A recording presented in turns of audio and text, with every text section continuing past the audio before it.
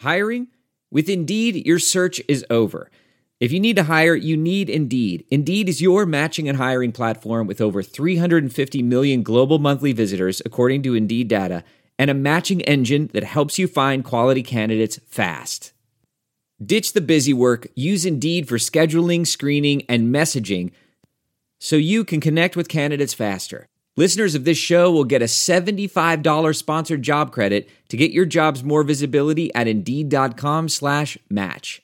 Just go to Indeed.com/match right now and support our show by saying you heard about Indeed on this podcast. Indeed.com/match. Terms and conditions apply. Need to hire? You need Indeed.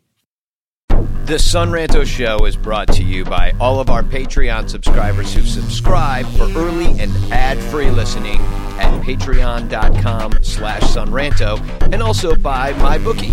Now, I don't know about you guys, but to me, a game's more exciting when you put your money on it. Now, if I've got a gut feeling about a matchup and I bet on it and I win, well, that's the best feeling in the world. Regardless of whether you've been betting for years or this is your first time betting, MyBookie is your best bet this season. MyBookie.ag. Now, you're the kind of guy that likes to bet a little, win a lot. They've got parlays. So if you got a couple big favorites this week, parlays are perfect because they let you bet multiple games together for a much bigger payout.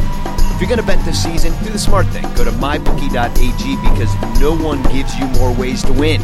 Pro football, college football, MLB playoffs are in full swing, and also hockey and basketball are right around the corner.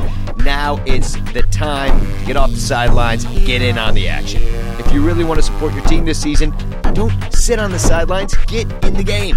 MyBookie.ag. And if you join right now, MyBookie is going to double your first deposit. Use promo code CHAIR, CHAIR, to activate the offer. That's promo code CHAIR. You're going to double your cash. Visit MyBookie.ag today. You play, you win, you get paid. Cubby blue blood flowing through our veins, sitting in the bleachers in the rain. We've shed a million tears and drank as many old-style beers out at the game. Let's go, Cubby, Sunranto. Michael Cotton. Sunranto. Michael Cotton. Sunranto and the lovable Lucy. Mucho Scali. Sunranto. Michael. Sunranto. Cotton. Sunranto and the lovable Lucy. Michael Cotton. Sunranto. Mucho Scali.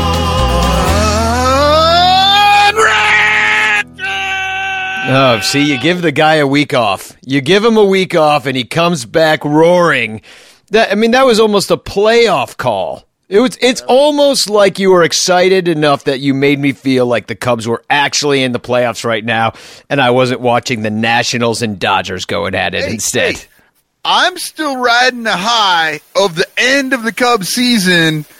They won that series against the Cardinals 2-1. Hey, that's... Yeah, we were... I'm still fucking celebrating. We really... Yeah, why is everybody so down? They finally got off...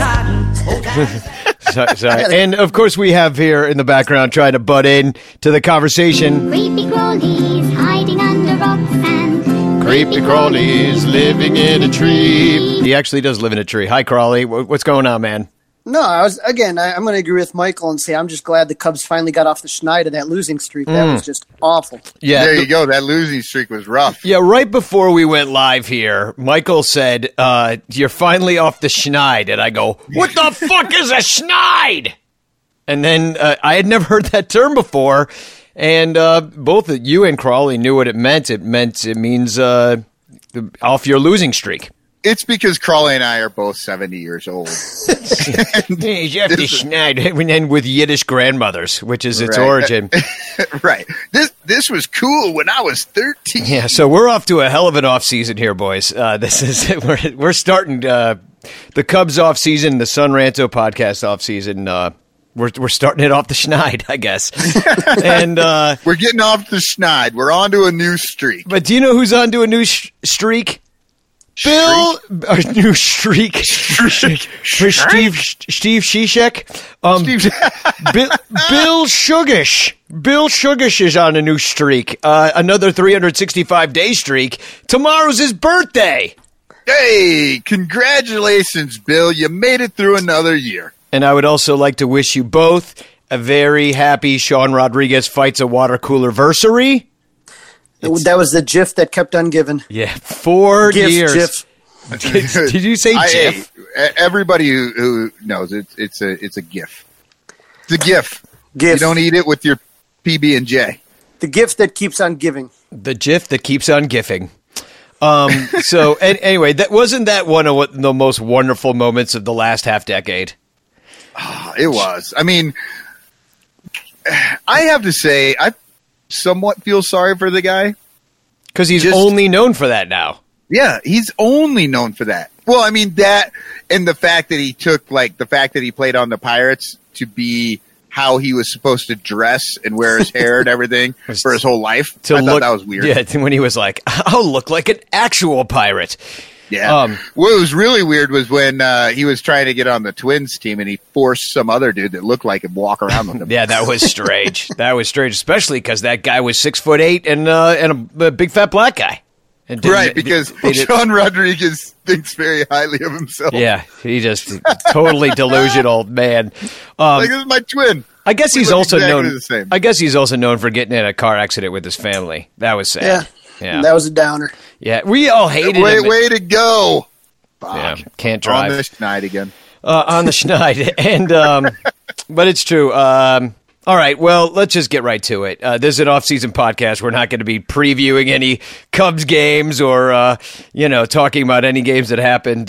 We've already done that. We don't have to talk about that last Cardinals series, except for the fact we did win. We ended the season on quite a high note, except for losing, 9 straight?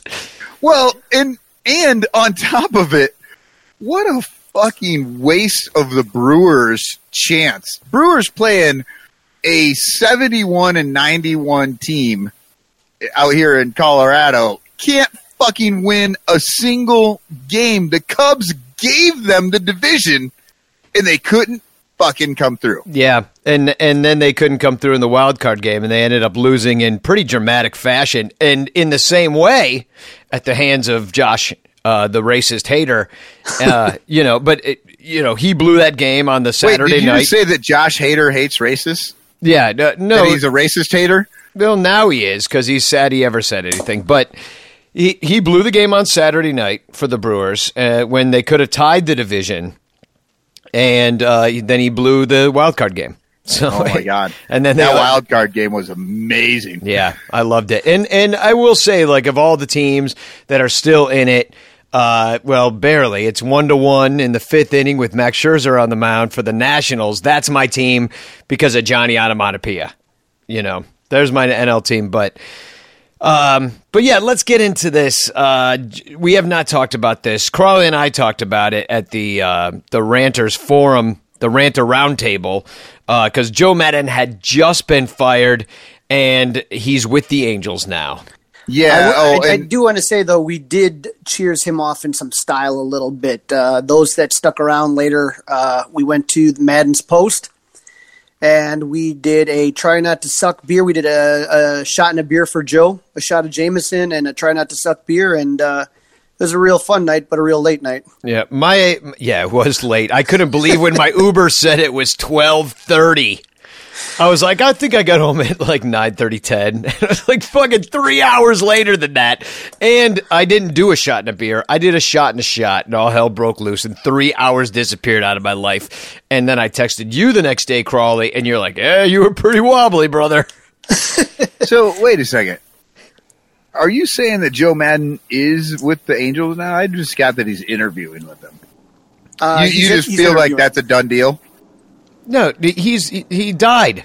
He's with the Angels. Oh, it's a joke. He did Madden's interview. Post-season is actually post-life. Yeah. Well, I don't know. Being with the freaking Los Angeles Angels kind of seems like a dead end to me. Like, there's a team that gets all these players and never does anything. Yeah. What's nice is you can just live right outside the ballpark there. He does actually have a home right around there, and so, I think the better fit would be the Padres, but, you don't fire Brad Ausmus and continue to pay his contract unless you're pretty certain it's going to be Joe Maddon, so I'm guessing they're just going to go through the motions. Joe came up with the Angels as a coach. Yeah. Like he has a big soft spot for himself. He literally did everything for him. Like any job that could humanly be done in a baseball organization, he did it with the Angels. Yeah. Yeah, I mean, he actually had to consult on that stupid movie, Angels in the Outfield. Like he did that. Well, how do you guys feel about it? I mean, my gut tells me that we're not going to get anybody better than Joe Maddon, but we're going to get somebody different from him that might overall be the right thing for the organization to get a new voice in there. I mean, come on, Joe Maddon, he's probably a Hall of Fame manager, right? You're not going to get better than him. You're talking about a guy that was a 3-time manager of the year, 2 World Series appearances, 1 win. He played with the Rays he was coach with the Rays for a lot of years on a team that didn't have anywhere near the budget of the Yankees in Boston and was always competitive. And I was a kid in the Chicagoland area when the '85 Bears happened, and you had Ditka and you had Buddy Ryan. And those guys just could not get along. They couldn't get their egos in check, and it really sucks because you felt like something more could have been done. And that's kind of how I feel about this situation.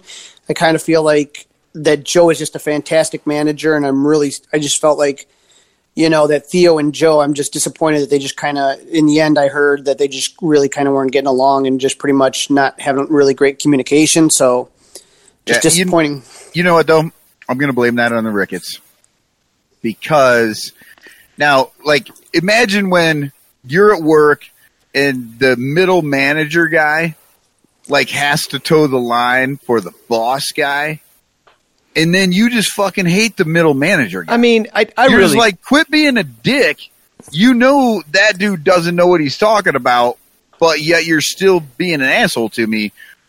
That's what I feel like happened. I think the Ricketts I think Theo has been in a world of shit for the whole year. I think he's been stuck between Theo's been singing. Theo's been singing with Pearl Jam forever. He had the second highest payroll in the major leagues. He misspent the money. If anything, this is on Theo Epstein, not the Ricketts. I think the Ricketts say, "Here's your budget, go to it." Now, maybe there's plenty of blame for Theo in those situations, but his relationship with Madden and how all of this was like just going badly, I think that was put upon him by the Ricketts. I'm saying that Ricketts just give the money.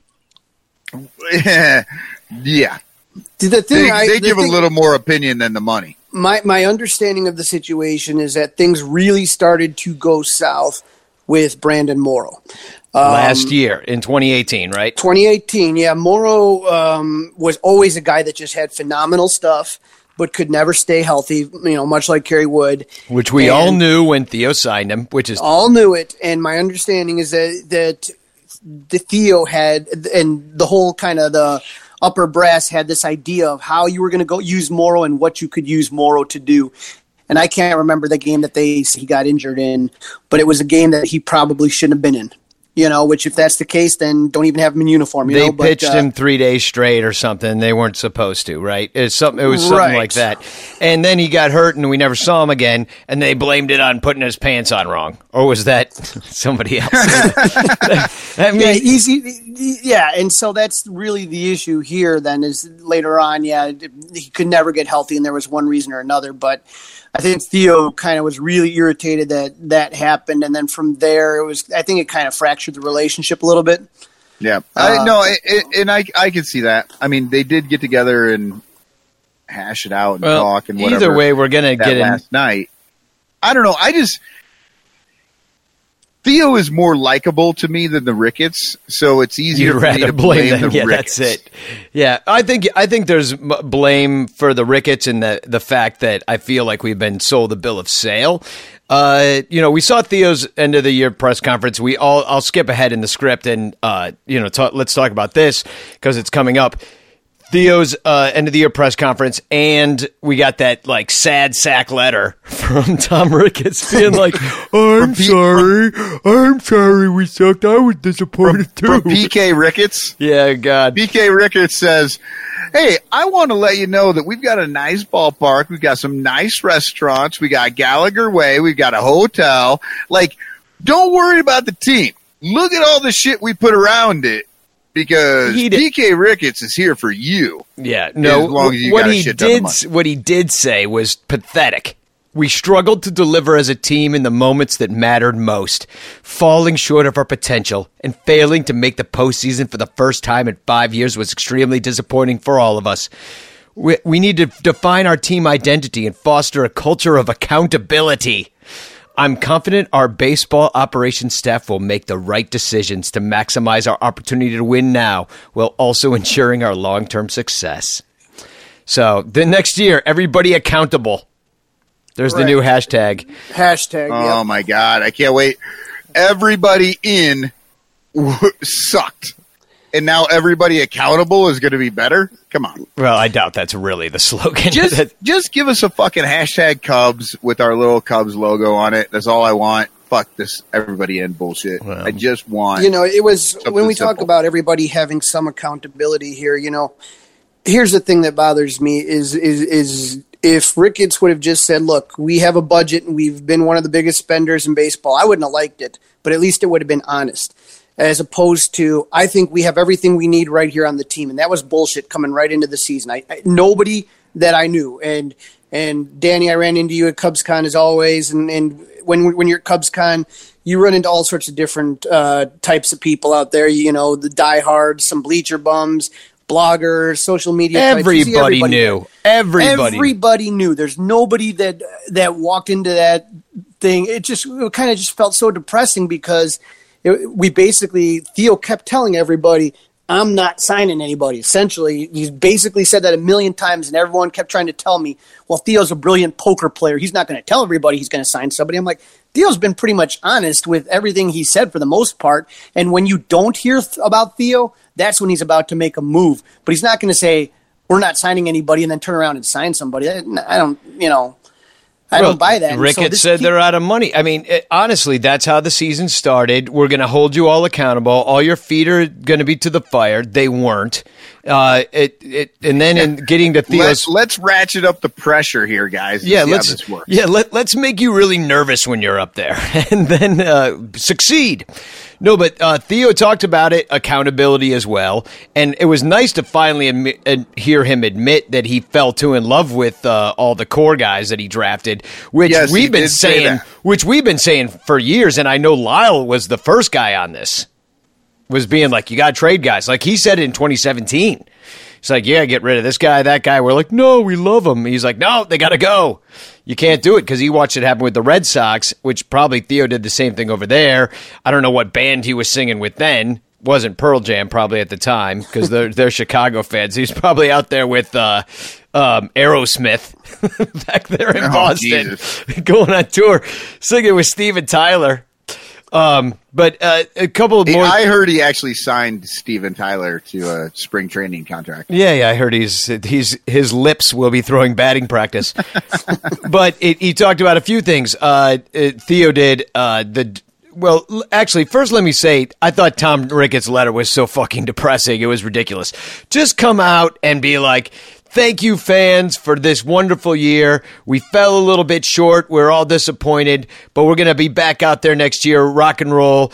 I didn't need to know all that shit about the culture of accountability and all this stuff. I thought he got way too technical. His job should just be like, we're going to bring it to you, rah, rah, rah, and let Theo say the stuff about, we're in a winner's trap. I fell too in love with my guys. Let Theo fall on his sword. You know what I mean? Tom Ricketts should just be like man of the people, a fake man of the people. You know what I mean? Like, what did you think? You guys got this letter, right? Did you read I got the letter, and it's very much the corporate. Everybody stay on brand. Everyone stay on message, and the key to that message, and you got rid of a manager, and then they put out the sad Joe Madden video too that actually made it seem like he died. And he's with the Angels now, right? And if you take a look, though, you're firing a manager whose worst season was 84 wins. There was a time where Cub fans would have given their left pinky finger to see a team win 84 games. That was his worst season. One season not in the playoffs, and you're firing them. So what's the reason? Accountability. And I'm not saying they're wrong. I think that if Joe Madden has a weakness more than anything, it's that he trusts the players to police themselves in the clubhouse. And some people really like that. But if you don't have the right people in the clubhouse, if you don't have leadership in the clubhouse, then it can go very wrong. And I think that's the same with pretty much any good manager. They're not going to be inside the clubhouse getting in guys' faces. Most of the time, you rely on your veterans to be the ones that do that. And so this whole message of accountability is what they're really going with. And the reason that Joe had to be let go is because didn't hold people accountable. Yeah, well, I heard Rizzo kind of came out and said, hey, I'm going to step up and be more of a leader type, whatever that means. But I think that either you are a leader or you're not. That whole thing though irritated me because I don't know if you kind of heard a lot of it. I think they were talking about it at the presser, and Theo, every time a media guy was around, he'd bring it up. All these players are coming up to me and asking me, "What can I do?" Dude, didn't you guys do that last year? Wasn't that the whole thing last year? No more drinking on the plane, and we're all going to go on diets. No fast food, and right. And now they all want to figure out how to be leaders. No, you either are or you aren't. Yeah. Well, and honestly, you can be. There are many types of leaders. I believe that Rizzo probably is one of the leaders in the clubhouse, but he's not ever going to. You can't be somebody you're not.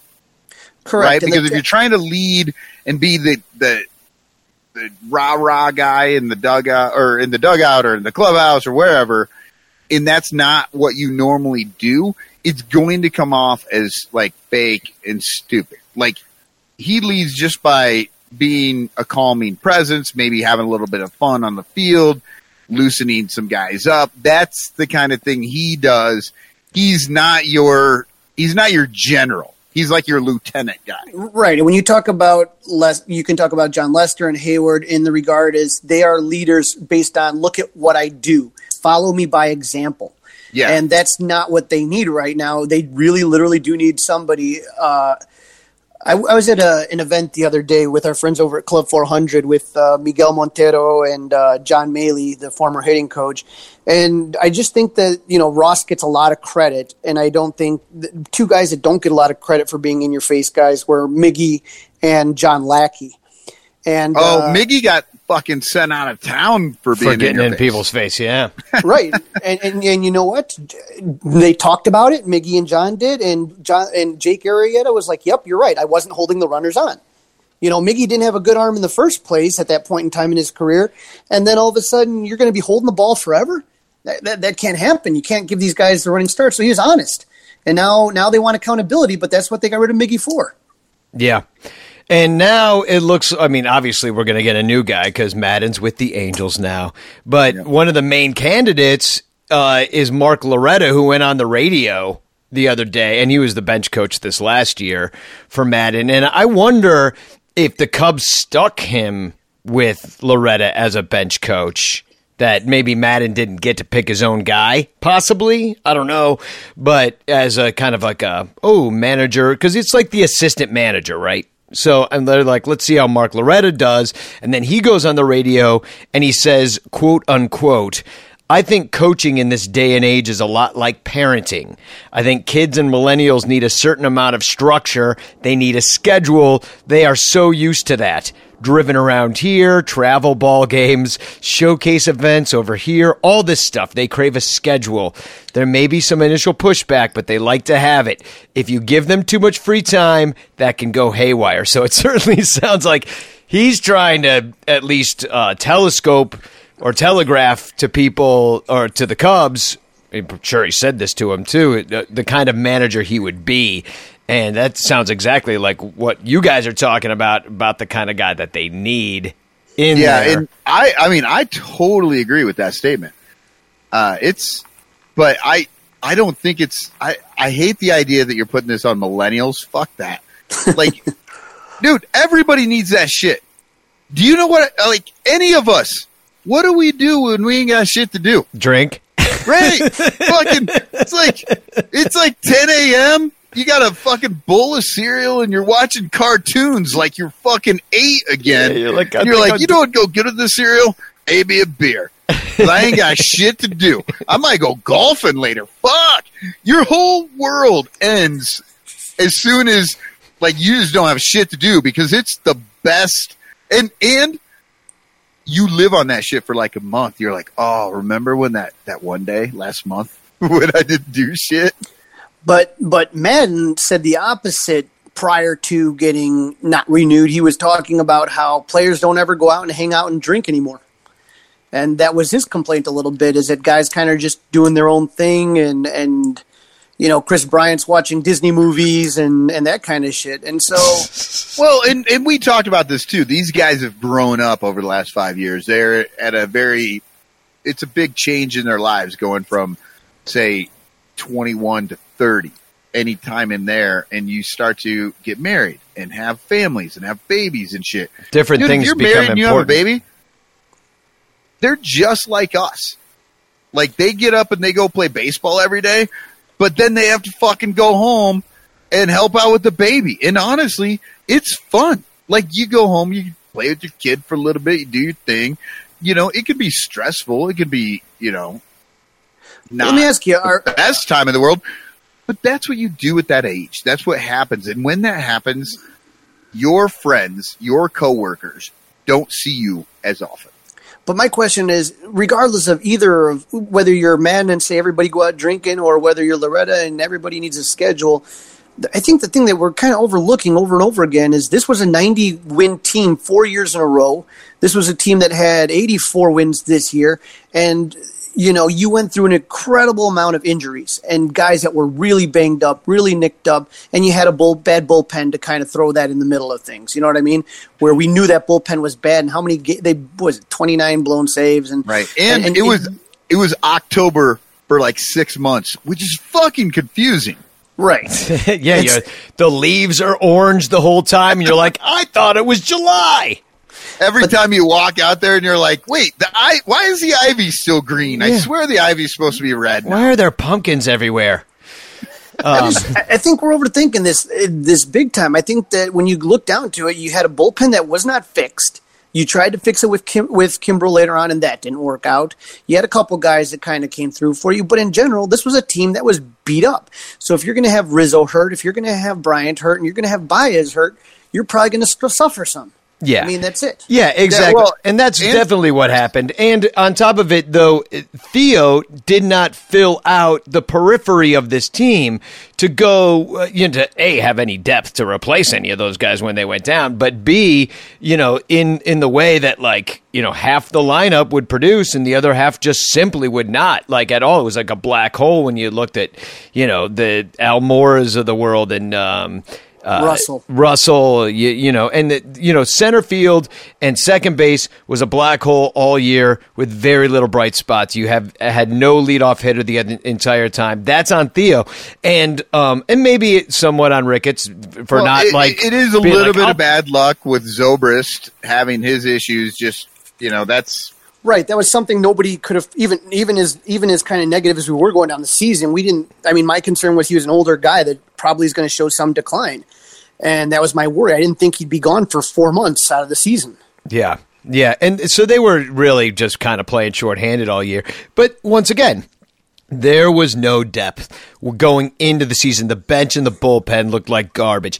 We already knew that, that Lester wasn't going to pitch as many innings, that Hamill wasn't going to pitch as many innings. They're getting up there in age. They instead of, they traded away Mike Montgomery, one of their only longmen possibilities, used Tyler Chatwood in that role exclusively. None of the other guys they tried there, like Alzolay, really worked out. So it's just like, they just didn't have guys to. I mean, where the hell was Alec Mills all year?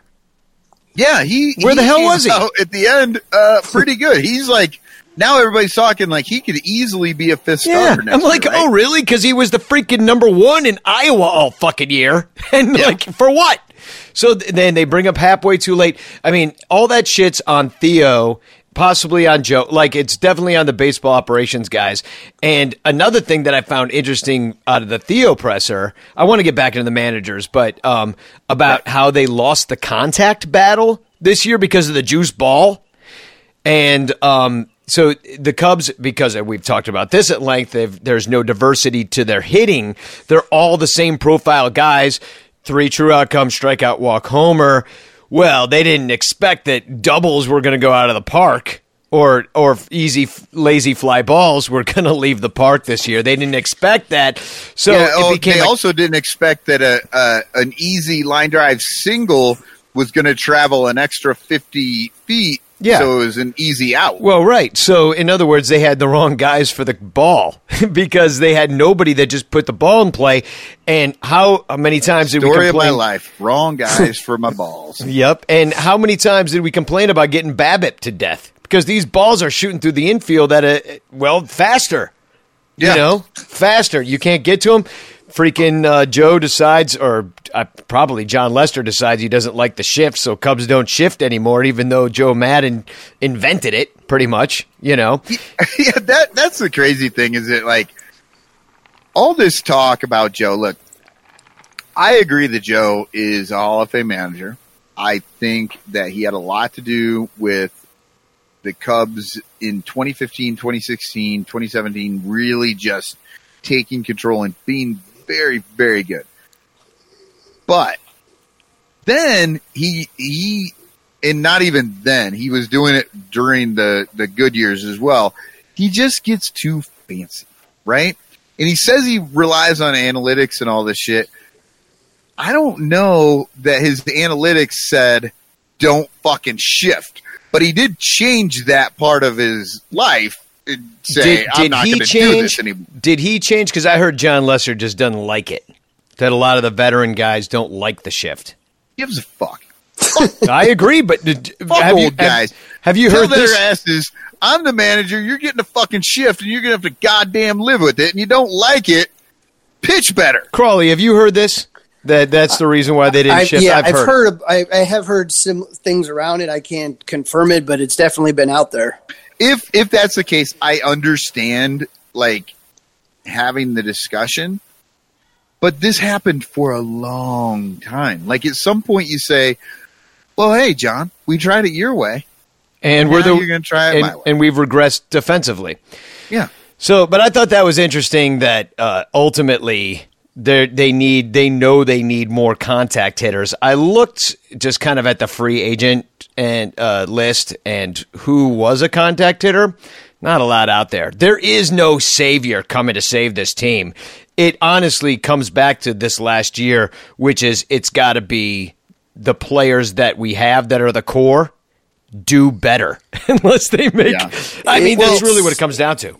Hey, and I don't want to toot my own horn here, but somebody on this show really likes singles and doubles and likes the way baseball is played that way, rather than just homers all the time. Yeah, in Crawley. fact, a few people on this podcast. I mean, you clearly need some diversity in your lineup. And when Theo talks about the contact game, it was just how many strikeouts. Sometimes it was sometimes you'd go and there'd be just games where it'd be like 18, 19 strikeouts.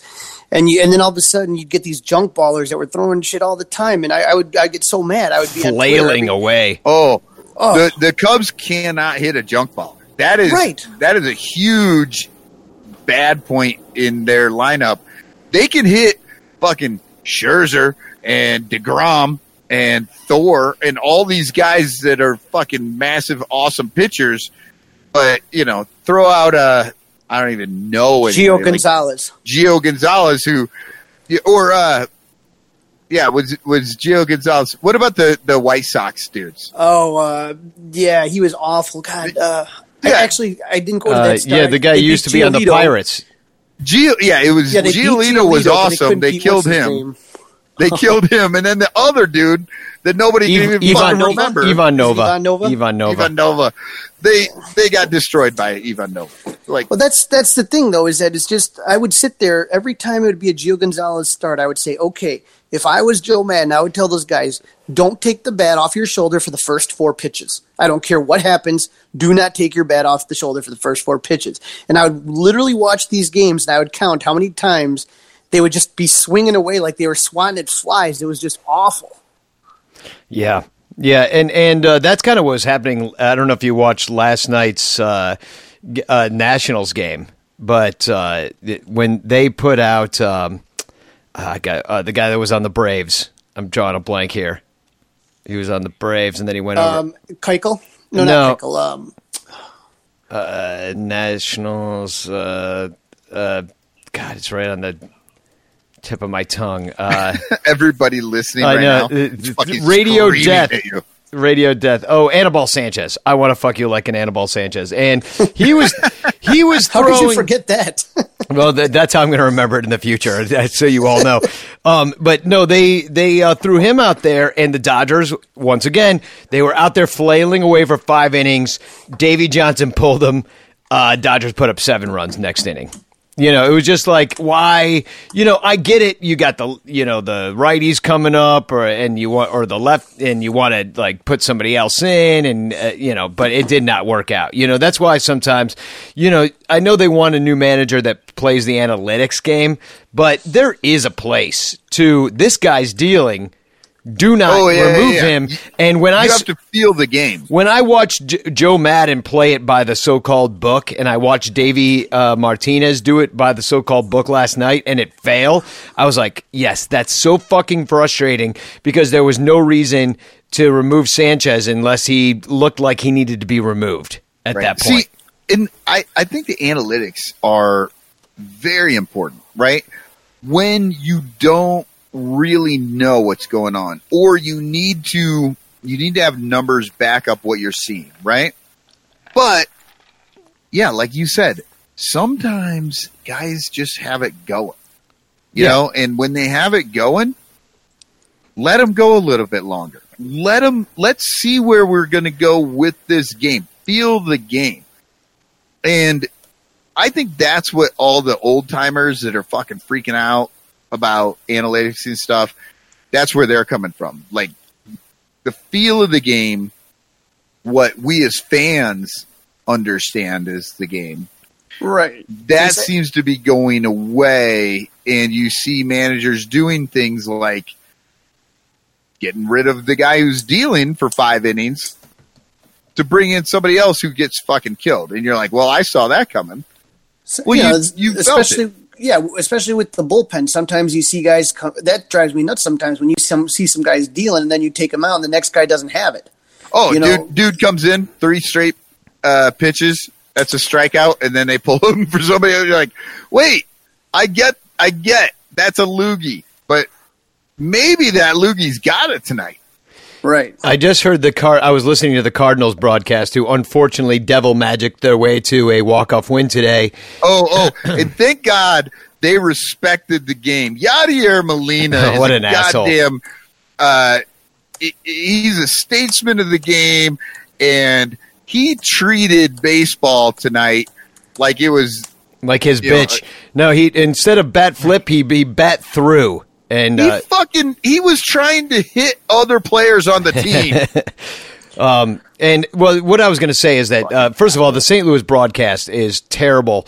Mike Shannon is just the worst broadcast in a baseball, and he's just. And here's the pitch, and I mean he's terrible. But one of their decent broadcasters actually managed to get out that he believes that the more bullpen pitchers you face, the more of a chance you're going to face a guy who's going to have a bad day. Makes sense. Yeah, and I'm like, that makes sense, because if some guy's out there dealing, and even if you thought that maybe he should just face 1 or 2 batters, the middle of the lineup, whatever it is, if he strikes those guys out and his velocity's good and his spin rate's happening and everything that you're looking for looks good, I think you should play the player who looks good instead of what some stupid book said happened in the past. Sometimes, not always, but sometimes. I will tell you that Mike, I do not know how people can listen to that Mike Shannon. I mean, it is so bad. I was listening today, and I'm kind of, we get, the stupid Cardinals, stupid Yachty, 8th inning, gets that little flare over Friedman's glove, and then all of a sudden, it's the top of the 9th, and Acuna's up, and Who he calls Acuna. Acuna Matata for some reason. He calls him Acuna. Like, Acuna's up, and he hits a ball that Shannon calls a home run in the top of the ninth. Yeah, he did. He goes, And I'm like- and he's called it like this. He called, because I was listening then too. He goes, and there's a home run. And he dives on the warning track, and the ball's in the crowd. And I'm like, what happened? Wait, That's what he said. Exactly what he said. He makes Ron Coomer sound like freaking Vince Scully. He does. I don't even understand what you just said. Exactly. And I had no idea what was going on. Wait. I think if I'm not mistaken, you just described a ground rule double. Yeah, I did. Okay. Which, if you really know baseball, you could figure it out from that. But Right. And that means that the original home run was nowhere near the fucking wall, because if it's close, it'd hit the wall and not go in. He said he thought it was gone. I don't know why they let him He was do it. all crouchy. He was all crabby, and then the other guy that they got comes in and starts trying to call the play because the old man had just kind of checked out. Yeah, it was uncalled. Checked out. Yeah. He was 3 shots in. Oh, yeah. That's what everybody keeps saying on Twitter, that he's just drunk. It's just like, fuck. He's Bob Uecker in Major League. But, I listen to a lot of games. I love listening to Uecker. I think he's a fun announcer. This Shannon guy, like, it is like, he doesn't even know the players' names. He'll be like the St. Louis batter. You know, he doesn't even, like, won't even say like Goldschmidt. You know what I mean? It's like, if you don't know, if you kind of like walk away for 2 seconds, it takes you like, a few minutes to figure out what the hell's going on in the game. Oh yeah, that is rough. I hate when they're talking about people and things going on in the field and they won't say a name. It's like, I don't know where the ball is. Yeah, no, you don't know who's up. You don't know who's pitching. You don't know what happened. Well, let's get back into these managers, shall we? All right. Real quick. I mean, there's a couple of in-house candidates. There's David Ross, which, I mean, to me, if you're looking to move on from 2016 with the whole winner's trap, Theo singing with Pearl Jam thing, if that's the case, then probably Ross is the wrong guy for that situation. But, because he was buddy-buddy with, your Rizzo and everybody. I mean, how do you guys feel about Ross? I mean, I like Ross as David Ross, the ESPN guy, the Dancing with the Stars guy, the world's most famous backup catcher guy. Like, he was great. That was his role. He was perfect in it. And in that role, he definitely led in the clubhouse and got on people's cases and did things and whatever. That was great.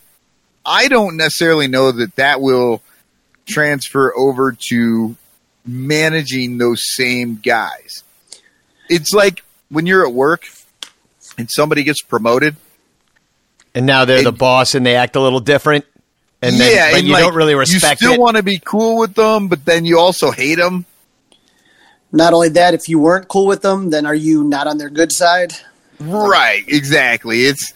I think that's a bad situation all the way around. For me, it's hard because I know with Aaron Boone and the Yankees and stuff like that, it was kind of a similar situation. No experience as a manager and coming out of the broadcast booth. He was gone a little while longer, though, right? Yeah, maybe he was gone. Yeah, a couple of years longer. Yeah, I would say. But I don't know.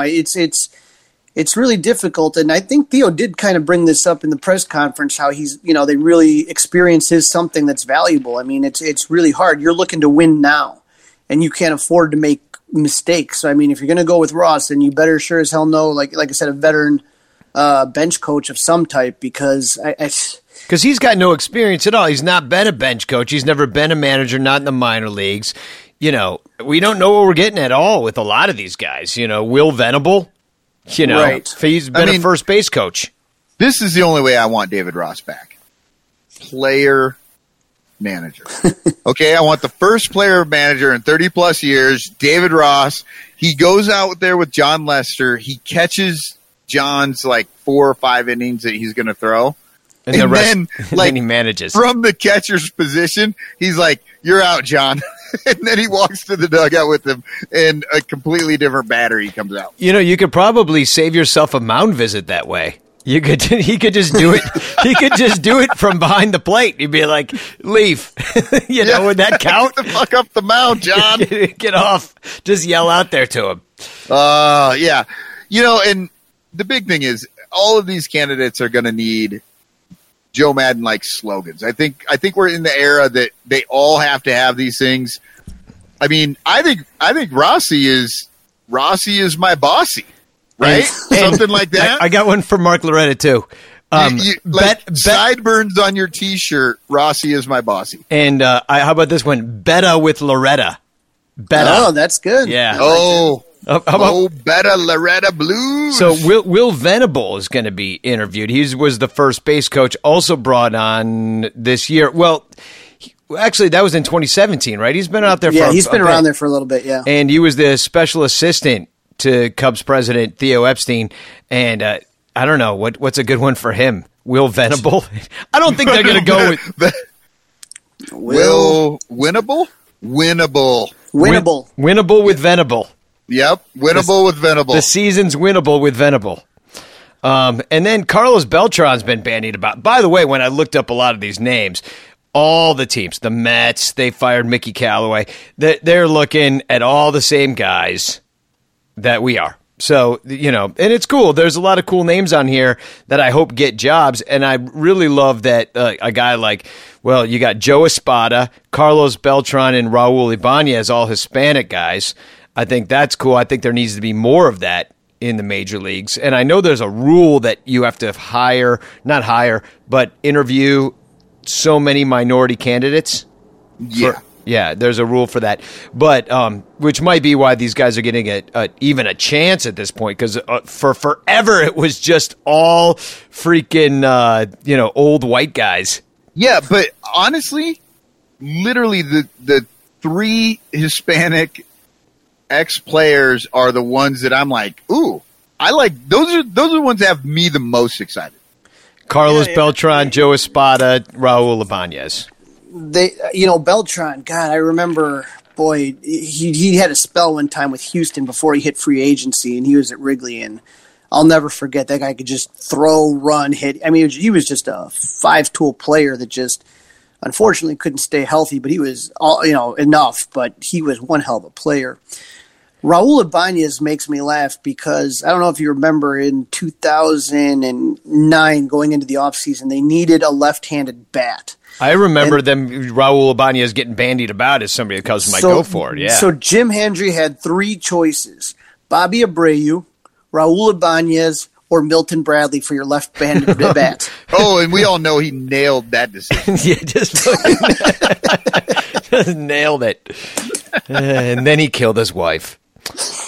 Oh God. Oh, God. It's true. That's what happened. He fucking killed his wife. I'm not afraid to say it. He did. She died. She died, and she was too young to die, and she was married to him. So if you ask me, she died of being married to him, basically. Yeah, it'd be interesting that he would come around again. But if you take a look, Espada, I know Beltran was up for the Yankees job, and they went with Boone. But I know it was a real close decision for the Yankees job. I got it. Ring the bell with Beltran. Oh, there it is. There it is. Ring the bell every day, like a fighter. Ding ding. Well, how about Joe Espada? Espada in Spanish it means sword. Espada. So could do something with that, like a spot, like something. Right, and then you realize nothing rhymes with sword. Well, it's funny because when you look up Espada, it gives you all these examples, and one of the main examples it gives is like Sword of Damocles, and I'm like, we can't get him because that's what we're facing right now is the Sword of Damocles over our contention window, and if you get Espada, then he is the Sword of Damocles. Well, I mean, we have... He's younger than me, too. He's only 44. Yeah, we have two guys named Joe up for the job that Joe had. Not another Joe. Well, then there's not a regular Joe. Boom, there's your T-shirt. The Joe-offent in the room is Joe Girardi, right. who Joe Mama. It's funny because they say he's anti-analytics, but then they talked about how he carries this giant binder around and they call him Binder Joe. And I was like, well, that seems pro-analytics. And then I remember that binders are really old-fashioned and you're supposed to use a computer. And I was like, oh, yeah, binders. He's not anti-analytics. He's iPad. Technology. Yeah. Yeah. It's like, He's going to fax out the lineups. Yeah, exactly. Joe fax. He's got some carbon copy machine. Do you remember those? Like, you ever... That's the T-shirt, CC Joe. Yeah, see, he doesn't know. But anyway, I think most Cub fans are against Joe Girardi, and because of what we've heard and the reasons he got fired from the Yankees, I think that he could be the hard ass they might need. Nobody likes him. But see, what I'm thinking about, too, is... The Marlins didn't like him. The Yankees didn't like him. Right. What you have to be very careful of here is not doing a complete pendulum swing of Mr. happy-go-lucky hippie to Mr. Strict enforcer. Like, I just don't think that's going to work. You got to find somebody that's kind of more middle ground in that area, that's kind of lax like Joe, but, willing to get into somebody's face. A hippie with a job. That's like a stoner who also day trades. Yeah, the responsible hippie. Everybody likes the responsible hippie. It's like Steve Jobs. We need Steve Jobs. Yeah, nobody likes the hard ass. Like, I'm not going to touch anything. There's no ice cream in the clubhouse. Like, none of that. Yeah, bullshit. I heard that about Girardi. No ice cream. I can't think of anything more wholesome you could be doing than having an ice cream. Chris Bryant fucking called Theo right away. It's like, no ice cream. No ice cream. Gotta have my chunky monkey. And no Disney either. Turn off that Peach Dragon, you jerk. It's funny because I was so pro Joe Girardi in 2006 when they got rid of Dusty Baker, Sure. So was everybody, and so many Cubs fans just haven't reset their brains from 2006. Yeah, well, they haven't reset their brains since high school. Most of Cub fans, actually, that's most human beings. They just kind of get set at like college, and then they're stuck there forever. I'm with Crawley. I was all about Girardi in 2006, and then they went with Lou Piniella, and it was like, okay. Sweet Lou. Falling asleep in the dugout with a fucking plate of pasta on his belly. Oh, God, that was great. Oh, sad times. You got to admit, things are at least better from back then. Sleepy Lou. Do you remember that Lou would only go to a guy that he had a barber that would give him the straight razor edge on the beard? And so when he'd go on the road trips, he wouldn't shave. Yeah. And he would just come back looking as scraggly as you could be. Yeah, there's really no candidates. David Ross could look a little scraggly from time to time. Joe Girardi seems to be well kempt. Everybody else, it seems to be, tidy, for lack of a better term. There probably is a better term, but tidy will do.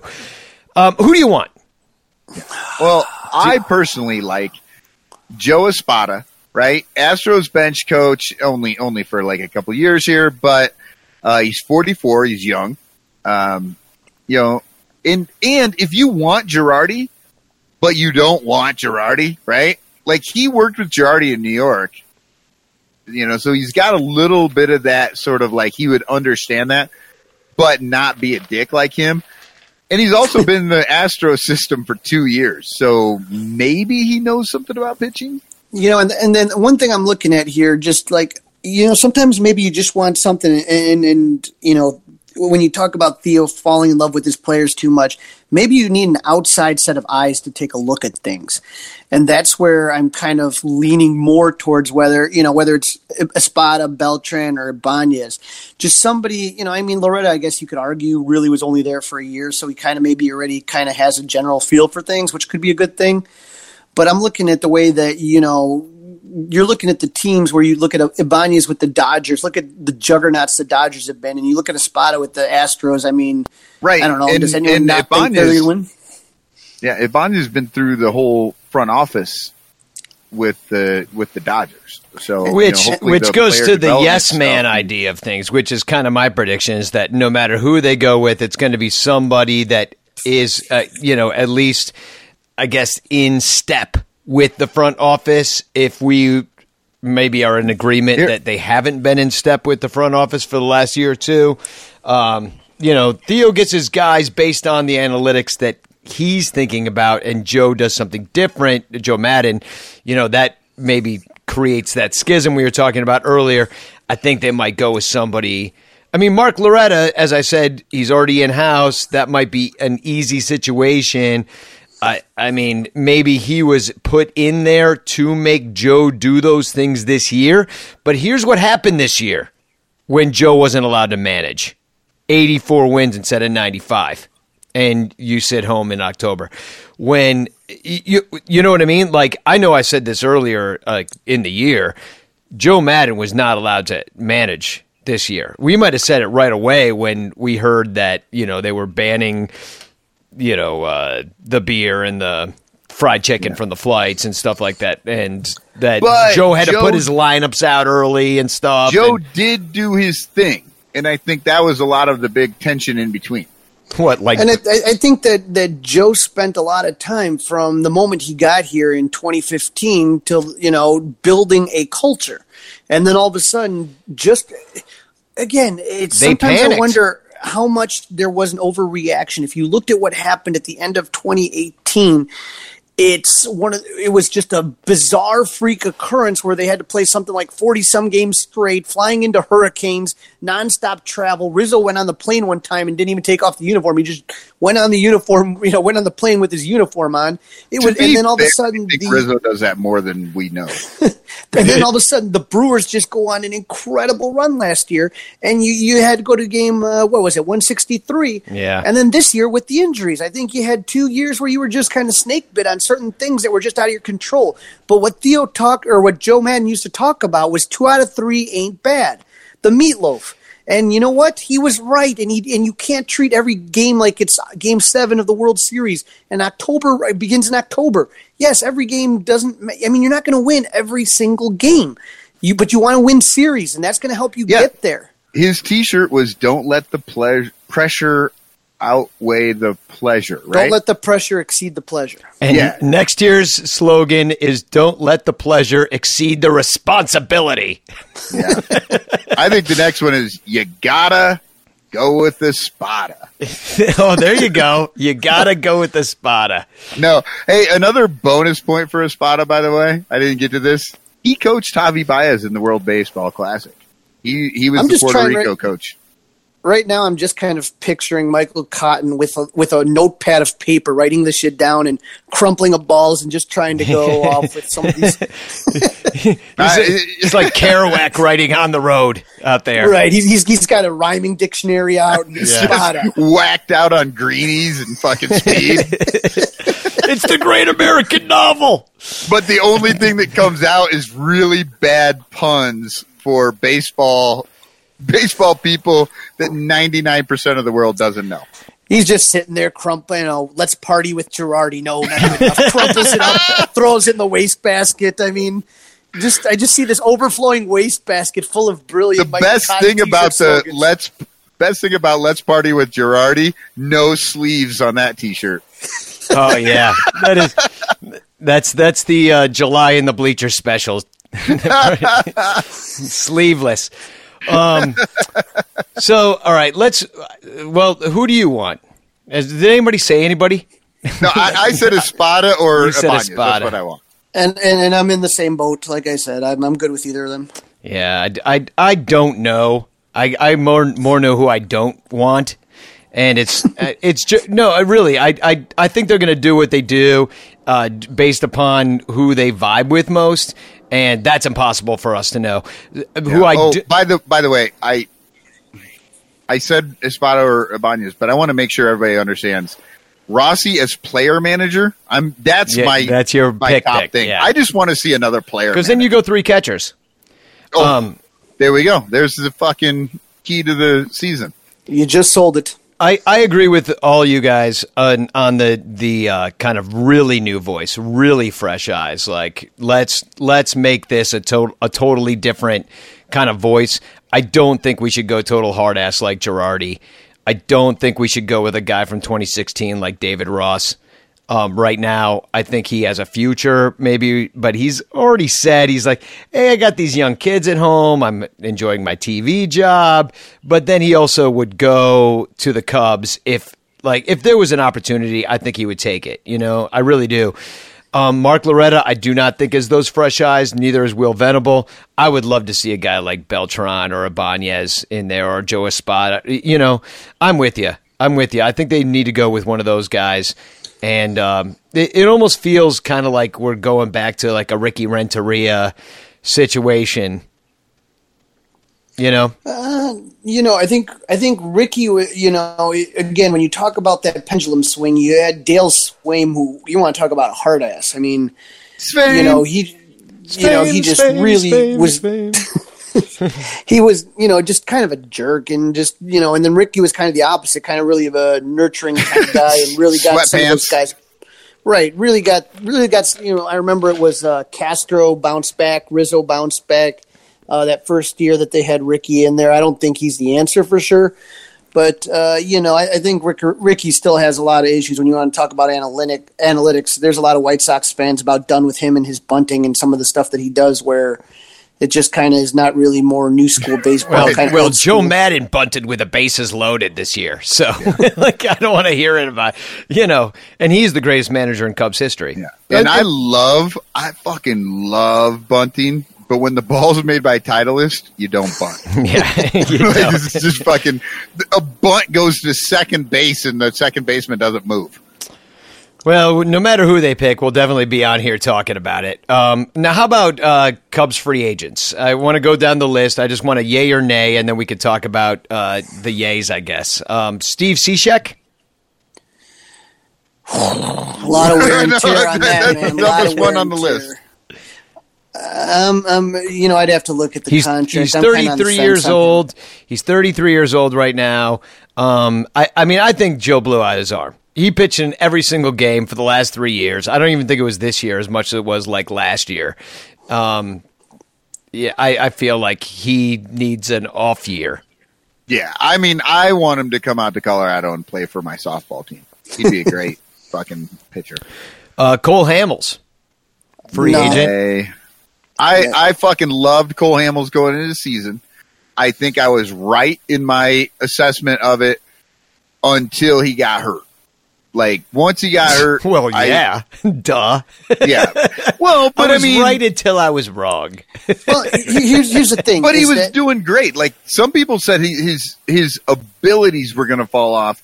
His abilities did not fall off. His body did, and I don't think that's going to come. 35 years old. What do you think? Is there anybody else? I don't know. I was Ryan. Ryan Davis, a friend of ours. Sure. He was covering the Cardinals over in St. Louis, and he was really impressed with Adam Wainwright, and kind of threw out that name. You know what I mean? Like, well, what if Wainwright on a 1-year deal to the Cubs, and then ducked for cover on Twitter? Fuck that. I think he.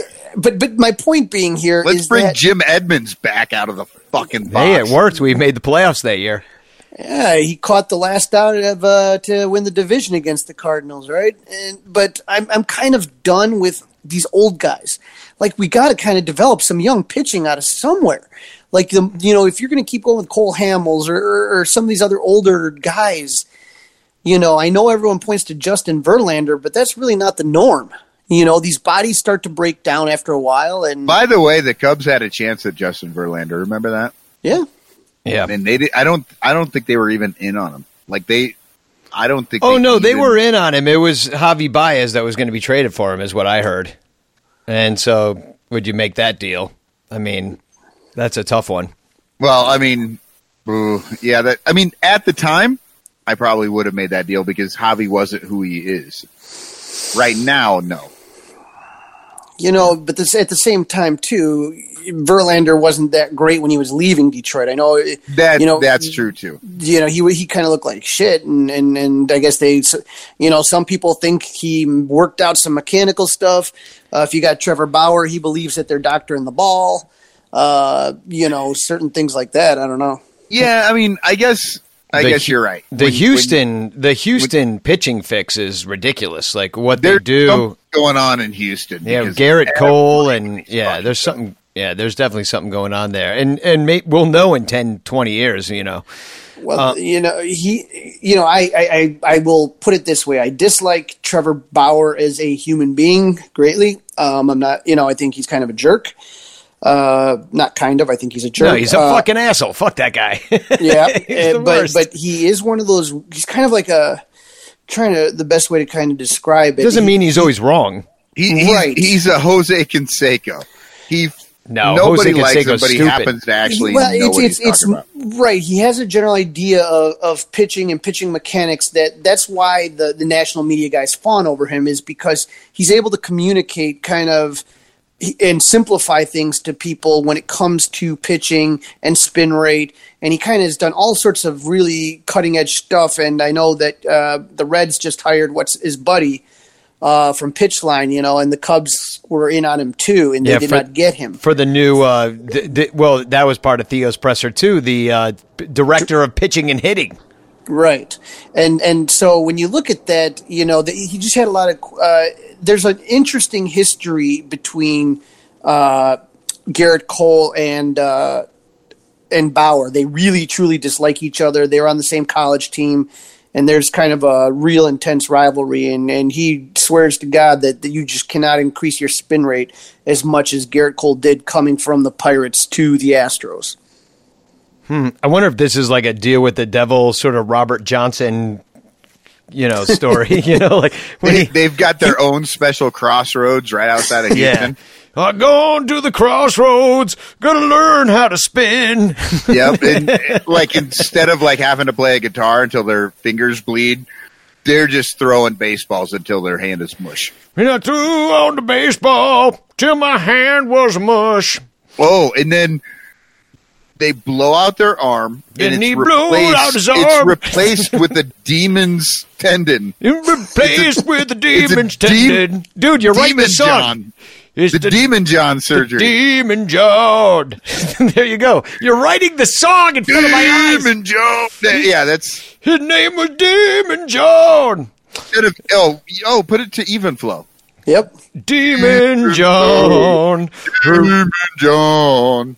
So, and then Theo will come sing it with you. Oh, yeah, exactly. Derek Holland. The Dutch God, oven. No. Yeah. Oh, let's pull the covers over this one. Brandon Kitzler. 35. Boy. I heard from a guy that knows Brandon Kitzler that he was talking about maybe trying. I'm just kidding. I was making up Brandon Kitzler as a snitch joke. But, 35 years old. You got to go younger on this bullpen, right? Yeah. Brandon was effective this year, though. He was, and there's no doubting it. But like you said, I look at these teams, especially some of these teams in the playoffs, and some of these guys are throwing 97, 98 gas. Where's our flamethrowers? We don't have these guys coming in there. We don't have them. No. Yeah, and what was Brandon Kitzler's signature game at all with the Cubs? What was the day that you were like, oh fuck, Brandon Kitzler's good? There wasn't one of those. No, no. It was always like, oh, he made it through that inning. Great. It's one of those things. He kind of had the Justin Wilson syndrome, where the first year was so bad that he was actually not that bad the second year, but you still have so many bad flashbacks of him being bad that you just could never get over it. Yeah, this year, 2.68 ERA. He was great. 1.7 WAR, 57 innings pitched. You kind of are wondering why Joe maybe didn't go to him more. 57 innings. I know there were a lot more innings that needed. There's no innings to be had when you got Cishek out there. Yeah, exactly.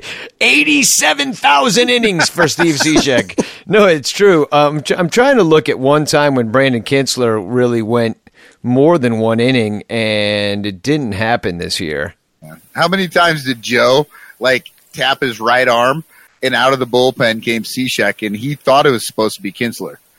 He's like, fucking Cishek again? Damn, I just force a habit. I said Cishek. I meant Kitzler. No, but I don't know. Yeah, Brandon Kessler, 35 years old. I mean, you do need some sort of veteran out there. Pedro Strope's another guy who I saw that our good friend Evan Altman from Cubs Insider was getting a lot of negative feedback about his article about Pedro Strop wanting to come back because he basically said, I'm a Cub forever. Like, my heart is the Cubs. Look, if Strop is willing to come back on some fucking ridiculous deal. Well, right? ridiculous. Define that. How much? $3 million would you give Pedro Strop? Is that worth it? No. I was thinking like if he's like $1 million, $1 million a year. Look, that's more than any of us are ever going to think about having in a year. That's how bad you want to be a $1 million a year, and he comes back. Like I would give him a shot for a year, and and for $1 million. What he'd do. What's your number, Crawley? Would you A, would you want him back, and B, how much would you give him? Tops. That's a tough one. You just don't know with his health being what it is.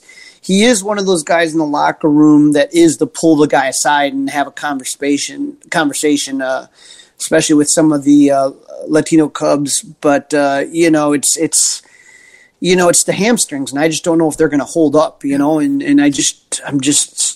who you went in with your closer, and then the hamstring started acting up, and then the fastball lost a couple miles off, and now you're in a lot of trouble. If he loses 2 to 3 miles an hour off that fastball, they're sitting red on him.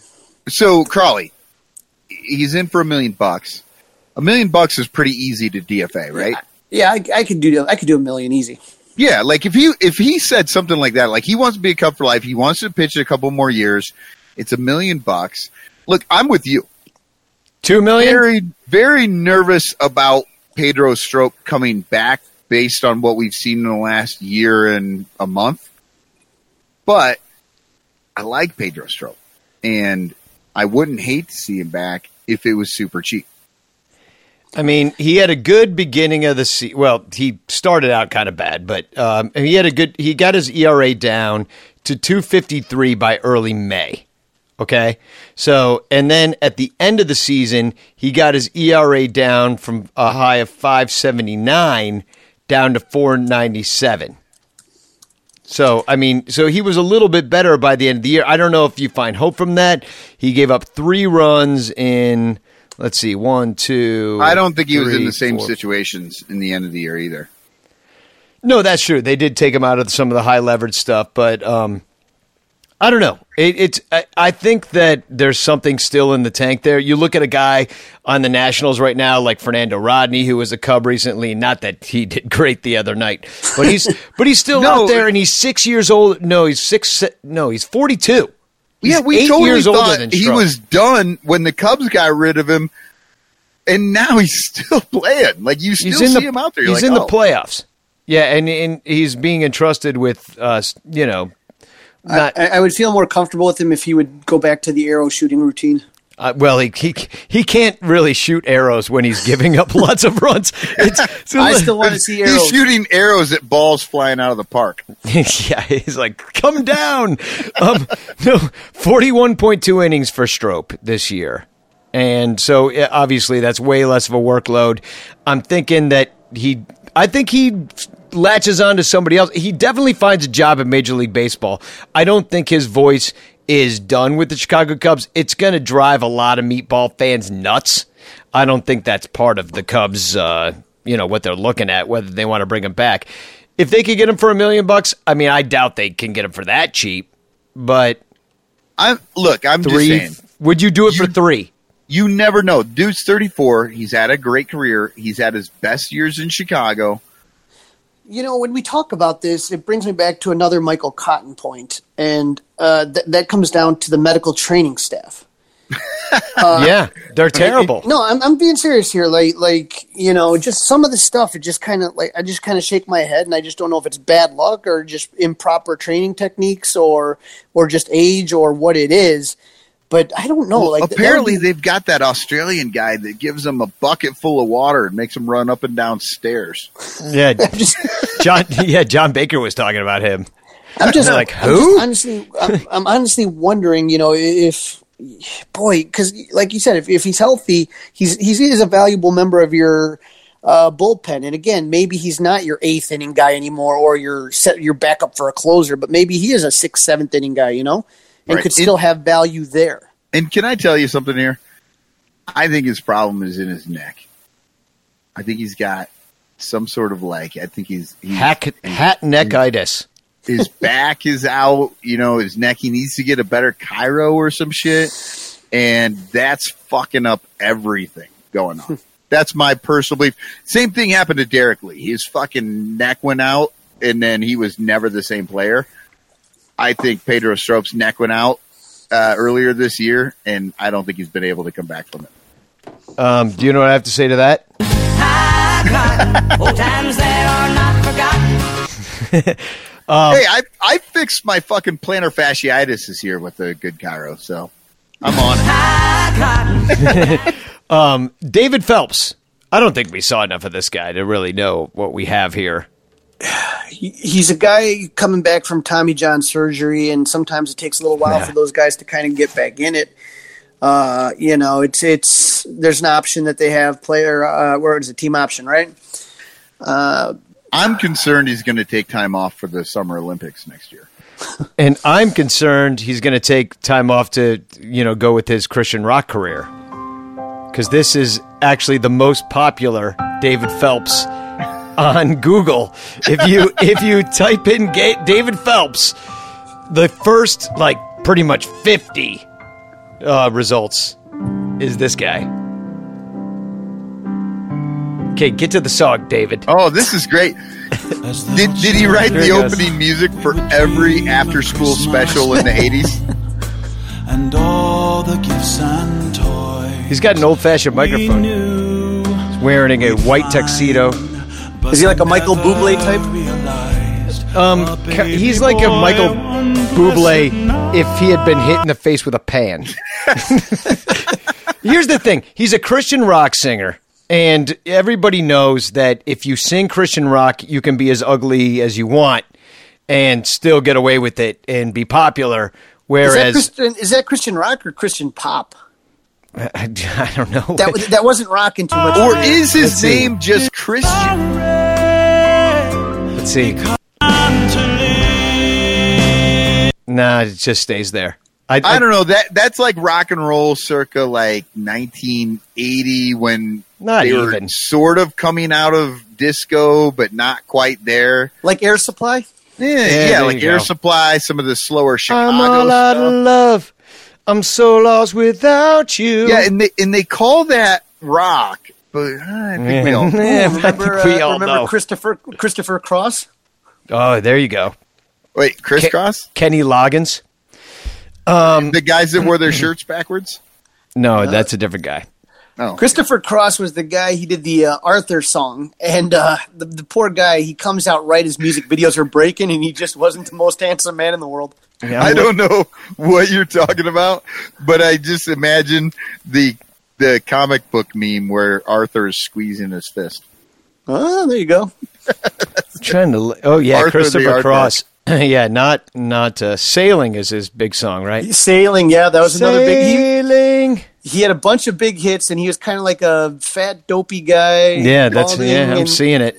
And then it's like all of a sudden, all this MTV just comes out, and you have like Duran Duran, and then all of a sudden you got Christopher Cross, and he's just kind of like he kind of looks like the guy that works at a comic book store. Yeah, video killed the radio star. Yep. Warm it up, Chris. How about Jonathan Lucroy? Pass. Yeah. Nick Castellanos, saving the best for last almost. I think we would all like to have him back. I think he's going to want too much money for this Cubs team. And also, on top of getting Nick Castellanos, I think that means you have to get rid of Kyle Schwarber. Exactly. You cannot have both of them in the outfield again. The Cubs' defense was just atrocious, and you have Kyle Schwarber still under very team-friendly terms, and Boris is going to drive the market extremely high for Castellanos. I just, I don't see it happening. Yeah. Yeah. That doesn't mean you don't want Castellanos, though, right? Like, No, it he's just a real means nice guy, yeah. It just means that. Okay, but just purely on a want basis. Yeah, if I had all the money in the world and it didn't matter, and Papa Ricketts was spending like a drunken sailor, then sure, yeah, I want Castellanos. But I think what you're saying is that you would rather have Kyle Schwarber over Nick Castellanos. I think it's more reasonable. If you look at the numbers from when Castellanos came and Schwarber's second half numbers, they're not that much different. They're almost identical, yeah. Right. And so you're taking a look here at a younger guy in Schwarber. You're looking at a guy who I think it's just you can't have both guys. And here's the thing is that, Hayward is not a good – he's a decent center fielder. He's okay.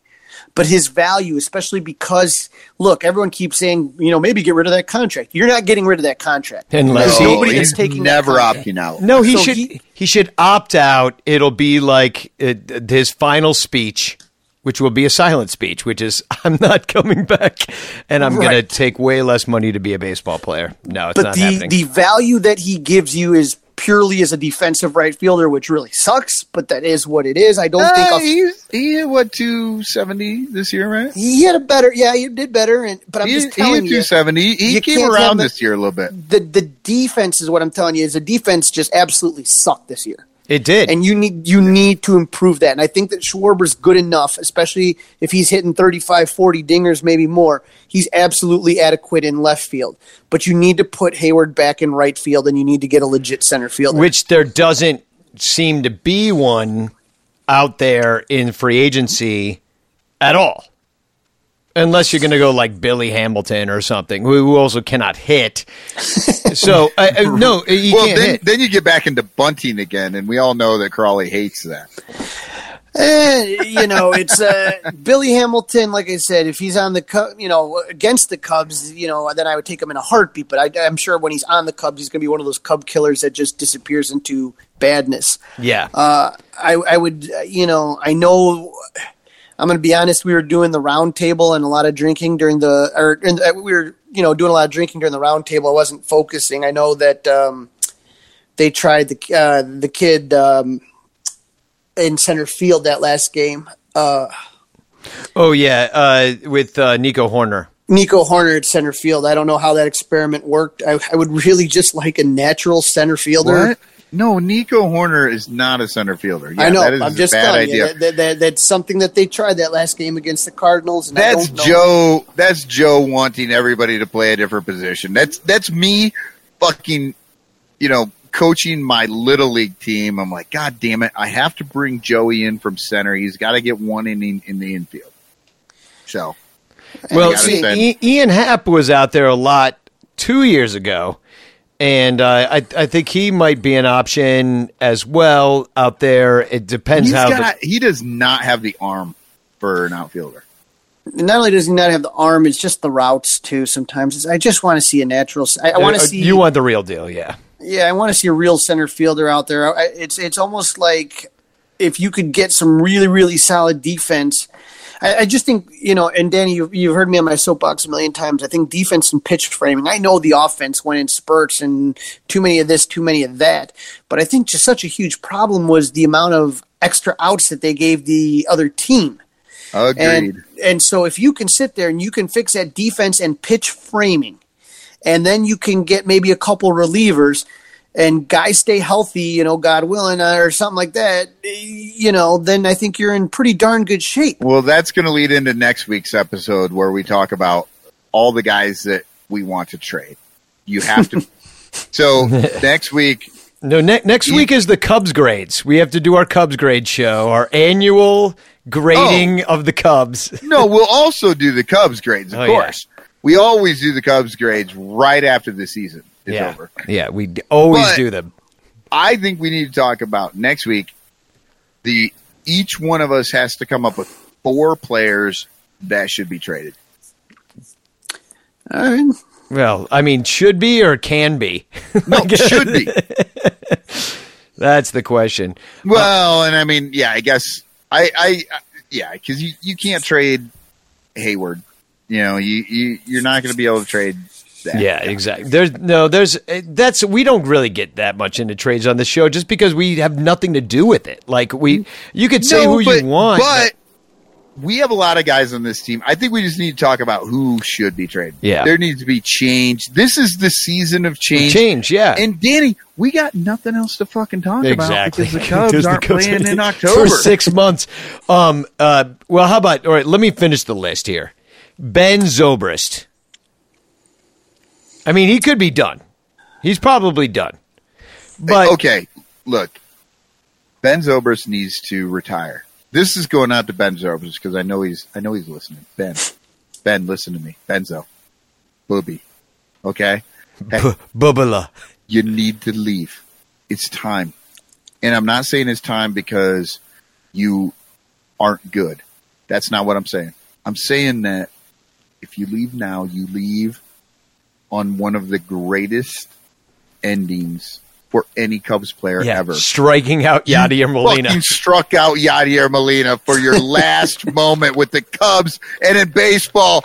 That right there will get your fucking number hung from a foul pole. To add on to that, you just got to wonder how much the guy's head and heart are really still in it. He went through obviously clearly a real tough year for him, and it's just one of those things that this year's kind of screwed me up on the way I've thought about certain things, and it's just I'm glad they allowed Ben to kind of do what he had to do, but in the long run, it screwed up the whole year. It hurt the team. Yeah, Crawley's like, I'm glad they let him do what he wants to do, but now I know why corporate assholes fire pregnant women and men with bad wives. Like that's Crawley's new attitude. Yeah, it's one on of those his T-shirt. I'll be selling those next week. It's just one of those. It's just God. It's if he would have been around, who knows what would have happened? You're left with a lot of what ifs, but it's not fair to put that on a 38-year-old guy too. He shouldn't have to be the hero. You know what I mean? Well, even just taking like 9 pitches per at bat at the top of the order. The Cubs were without a leadoff hitter. He's your switch hitting leadoff hitter at the top of the order. Like, it hurt not having him. And for that, I don't want him back. Fuck that guy. Like, he could, no, because his fucking wife could fucking freak out the fuck again. And then here we are again. And Ben's like, oh, I really can't play right now because my wife, she just told me that she fell and her ankle hurts and I gotta get over there. Like, honestly, you can't trust a person like him anymore. Right. The thing is, it's just, and then when he kind of was doing his comeback, he's like, well, I'm going to come here to Tennessee, and then I'm going to go to Iowa, and then I'm going to go back to Tennessee. And then it just was kind of like, baseball, I hate to say it, is not something you can half-ass, you know what I mean? And you know what? He came back and looked pretty darn good for somebody that took that much time off. I was really impressed by it, but the three of us are half-assing baseball right now. Oh, yeah. Yeah. Oh, yeah. And now a word from our sponsor, Blue Chew. Guys, do you remember the days when you were always ready to go? If you want to increase your performance, get that little extra confidence in bed, listen up. BlueChew.com. That's blue like the color. Blue Chew brings you the first chewable with the same FDA-approved active ingredients as Viagra and Cialis, so you know it works. You can take them anytime, day or night, full or empty stomach, and since they are chewable, they work twice as fast as a pill. So you can be ready whenever an opportunity arises.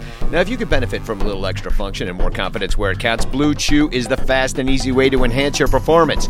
Most guys talk a good game, but Blue Chew helps you follow through. Blue Chew is prescribed online and shipped straight to your door in a discreet package, so no in-person doctor's visit, no waiting in the pharmacy, best of all, no more awkwardness. They're made in the USA, and since Blue Chew prepares and ships direct, they're cheaper than a pharmacy. Now, right now, we've got a special deal for our Sun Ranto listeners. Visit BlueChew.com and get your first shipment free when you use our special promo code ARMCHAIR, ARMCHAIR. Just pay the $5 shipping. Again, that's BLUE Chew.com. Promo code ARMCHAIR, and try it for free. Blue Chew is the better, cheaper, faster choice, and we thank them for sponsoring the Sun Ranto Show. Well, speaking of half-assing, let's finish this sucker off. No poop pun? Come on, you're losing your fucking... No, I'm not there yet. We do have one more kind of Cubs thing to talk about, which is the you've just got a rumbling in your belly right now. Yeah, marquee TV deal is happening. We don't know the payroll. We don't know the carriage fees. They're kind of stepping it back. Remember when, like 2 years ago, it was like, oh, it's going to be amazing. We're going to have this new TV channel. The money will be rolling in, and we'll have all Mike Trouts. Everybody on the team. Wheelbarrows of cash. Wheelbarrows of cash flying through the door. It's all getting poured back in the team. Yeah, that's what they told us. And then they chose Sinclair, who nobody likes. Well, I don't think it has as much to do with Sinclair as just it's like me right now opening up a Blockbuster video. Yes, exactly. Exactly. The time for, you talk about, 4, 5, 6 years ago when you're talking these regional sports networks were making hands over fist monies. I know the Cardinals have an amazing deal. Boston, the Yankees, just the Dodgers have these amazing deals. And now all of a sudden people are starting to back away from them saying the Dodgers people don't like to watch baseball. Not everybody. If you're talking about what percentage of people are actually wanting to pay the extra, let's say $6 to $8 on a cable bill, people are cutting cable all over the place. The Dodgers are really killing this because they're the ones that got that big deal, but then nobody in LA can watch the games. Like it's like 1/3 of the population can even see it. Which they did. Go ahead. No, I was going to say they overvalued what they thought they could charge. Well, and they thought that it would draw people in, and it did not. Right, yeah. And they can't charge as much, which I think they're dialing back now, maybe what the carriage fees will be. But, hey, look, I just realized, because of what Crawley said, Crawley, you gave me a light bulb right over my head. What was that? You said opening a Blockbuster video, right? Yes. I think you're onto something. The Marquee Network is going to be the new hipster fad. They will pay $40 a month to watch if it's on vinyl, old school vinyl baseball. Yeah, get yourself an old black and white TV. I mean, Len and JD are going to have to grow lamb chops and wear cool hats. Well, they have no deals yet with any of the cable companies in Chicago. None. And, NBC Sports, there's a huge shakeup there. I think I said on this show about how basically I was there the other day and everybody got fired. And I had to have these conversations with a guy being like, well, I don't know what I'm going to do now. And I'm like, oh, this is awkward. I don't really know you. Well, that's the thing is that the only deal that was made so far with Marquee and Sinclair is with Charter, and I don't know anybody that has Charter. You take a look, the big ones that we have are Comcast and Dish.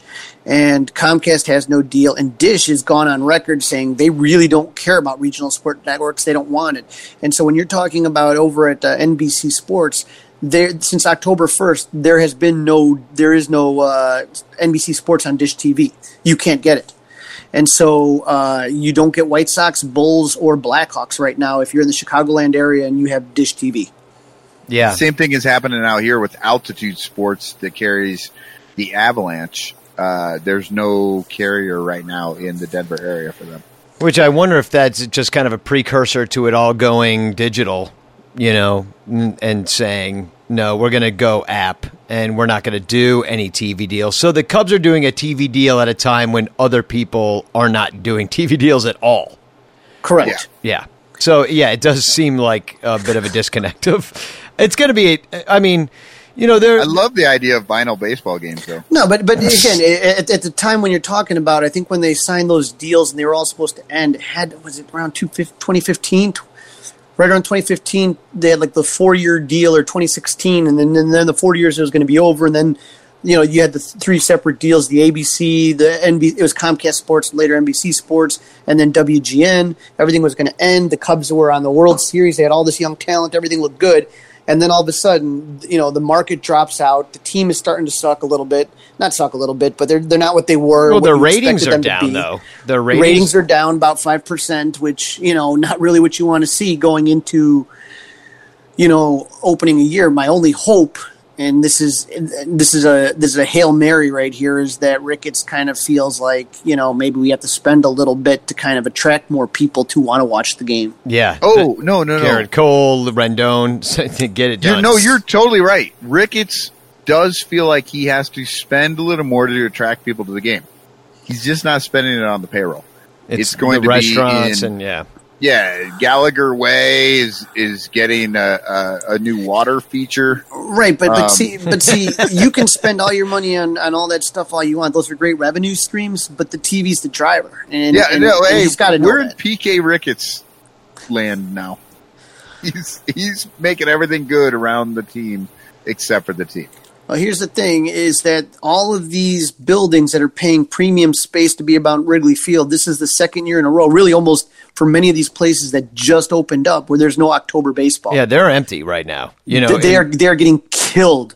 And so those rents that you're charging, I mean, you're going to have to be real careful. So you better really kind of consider, if you're going to have a network and you're going to be charging all this premium space around the ballpark, you better have October baseball, because when you lose that month, when you lose that playoff atmosphere where everybody's drinking everywhere, it brings in so much people, and you don't have that.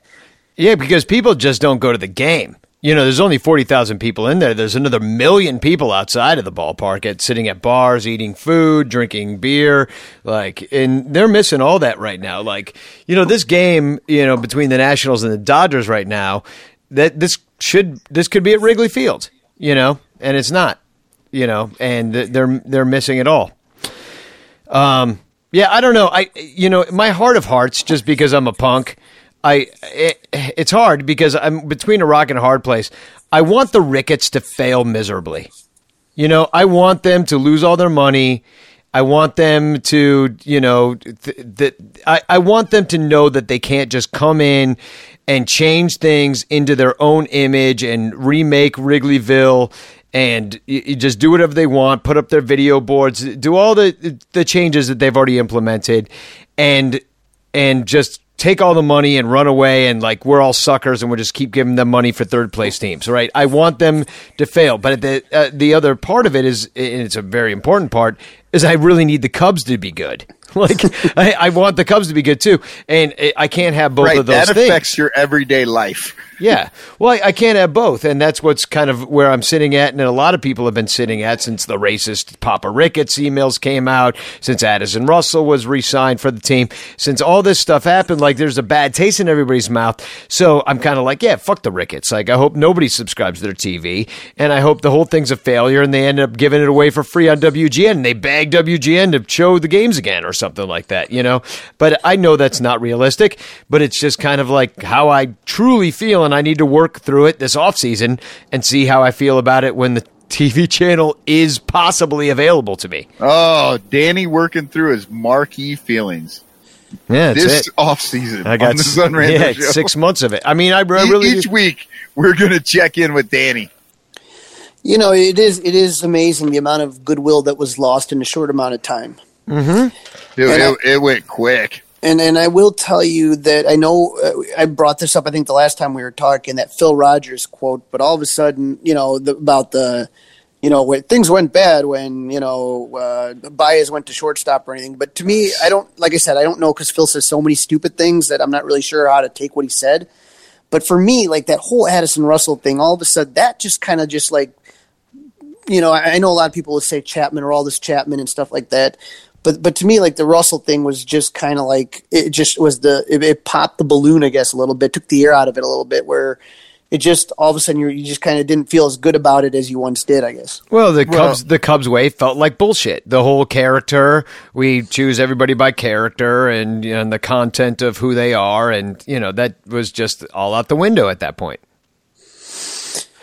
Yeah, and like I said, it's I will always, I've just been through too many bad seasons. I really just want to see the Cubs succeed, and you're going to really. I'm not trying to make excuses for the guys, but when you talk about billionaire sports owners, you're not going to find too many, cool guys, that are going to have similar politics to what you may have, and that's kind of because they're super wealthy and they're going to want to keep that money with them. I don't know if you were watching today where some NBA guy, he was some NBA general manager from Houston, made a comment about, China and the way that they're, for support for the Hong Kong people of Hong Kong, and the NBA slapped this guy down. The owner slapped this guy down because they don't care about Hong Kong dissidents. They care about making billions and billions of dollars in China. Yeah, of course. That's what they care about. And so, it's always kind of this dichotomy of, are there really any sports owners that you would say like, no.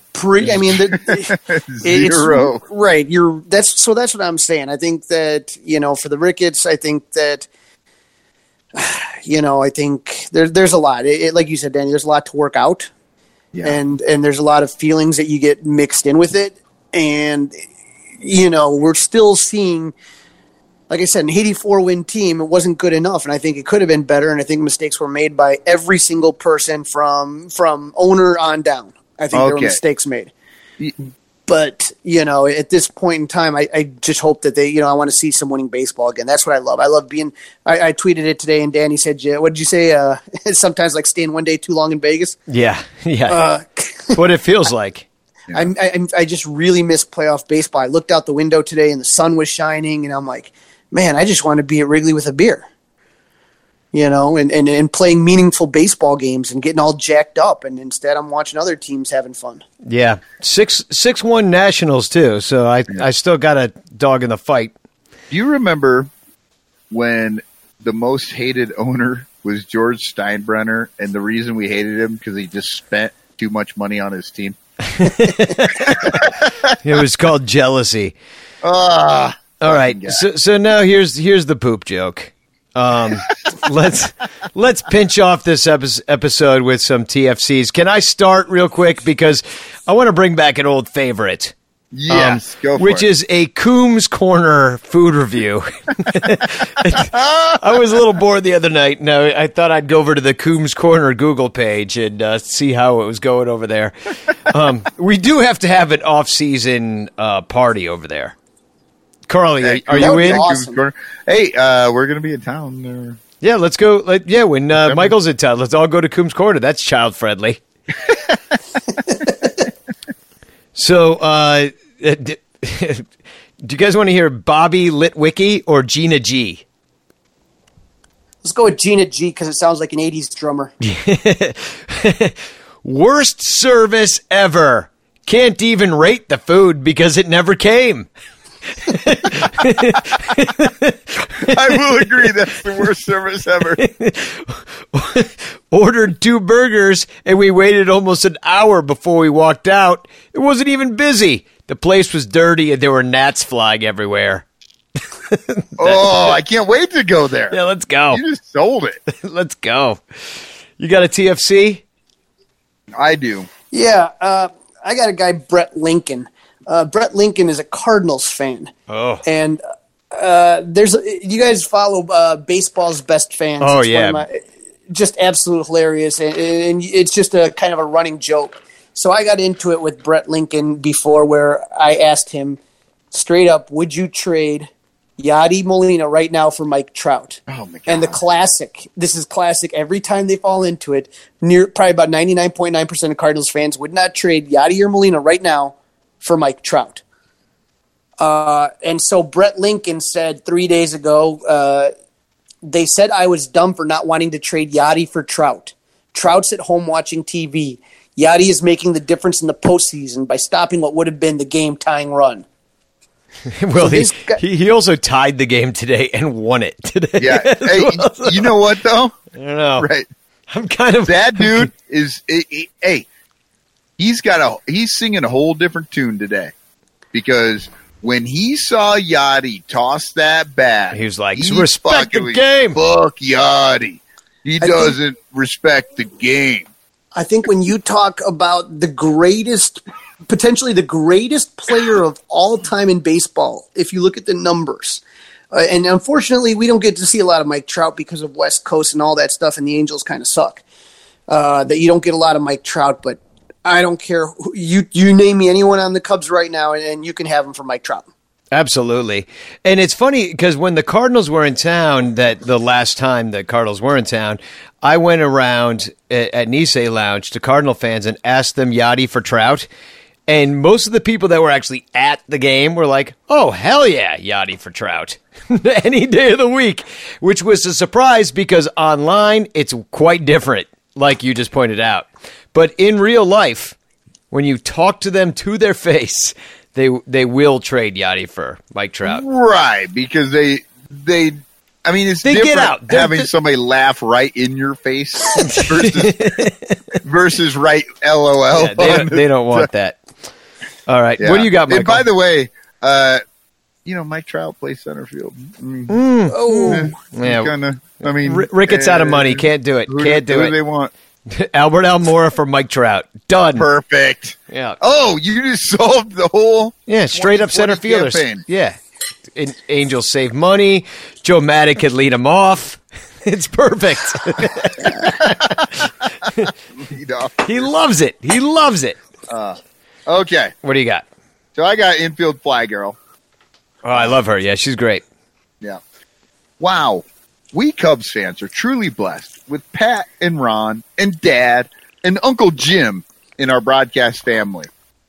This Cardinals guy on the radio, whoever he is, sounds half comatose. First off, I've got more to this, but wait, who's Dad? I think I know who Uncle Jim is, but is Len Dad? Len Casper tells dad jokes. Okay. And she's much younger than me. Like, I can't imagine Len Casper as my dad. Like, okay. He's a peer, and I love his jokes. All right, so then somebody responds. Are you talking about Mike Shannon? Has he said Goldschmidt yet? He does. He calls him Goldschmidt. He does. And infield fly girl says, I don't know.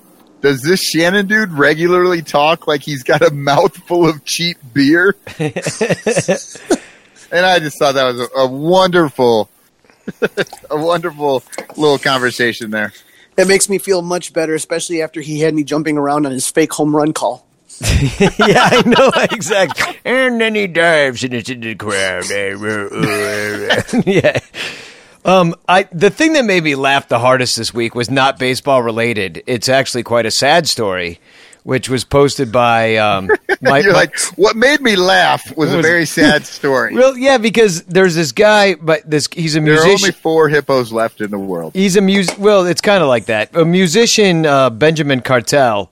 He plays with my old bass player Mike from Bad Teenage Mustache, and recently a guy who they worked with up in Minneapolis died. He died, and he had a Facebook post, and it says, it's hard to say goodbye to a friend who's meant so much, one of a kind, Ed Ackerson, I can never really say goodbye, blah, blah, blah. His music lives on, da-da-da. But then at the end, he says, this is a sad day for music. Listen to his great work. Support his family. Celibate the life and work of Ed Ackerson. Celibate? Celibate. It said, and I was like, oh man, it was this big long paragraph. And then at the end, celibate the life and work of Ed Ackerson. There's a picture of a guy who's now dead and looks kind of celibate. And now he's definitely celibate. He's dead. So Ed Ackerson, go listen to his music. He died. And then I got one more, and this comes from somebody who hated Fernando Rodney last night coming into the game. Is it the hat? Oh yeah. Yeah. Give us some hat. He says, I know Rodney wears hit hat that way as a tribute, but that crooked hat will never not annoy me. And also a former D-back. Fuck Rodney. I'll never get the anti-hat people. I don't. The crooked hat. It's such a weird hill to die on. It's always middle. It's not middle age. It's always white men. Yeah. Why do white men hate crooked hats? That's the real question, because it's always them. It's never anybody of color. It's never a woman. Maybe sometimes it's a woman, but it's mostly a white guy. Sometimes it's a white woman whose husband is using her account. Just to pick up chicks. Usually the Avi has aviator sunglasses on. Yeah. I'm with you. Mega. Oh, well. Well, there's a show. And does anybody else have a TFC? No. Good. Yeah, I think we're good. Hey, we only went fucking 2 hours again. Like, I seriously thought we had an hour in us tonight. Nah, it's off season. We got more to talk about. Unfortunately, it's way less straightforward now. Stick with us, folks. Yeah. Nothing but hilarity and hijinks all winter long. We'll keep you warm all off season. We really will. Well, anyway, go Nationals, I guess. That's my team because of Johnny Onomatopoeia, friend of the show. Backwards. Slananamanana. Yeah, but Spagog. I'm going Sivrabog. I'll just go with a simple Spagog. There it is. If you want to help keep this show live on the air, please subscribe. Patreon.com/SonRanto. Thanks for listening.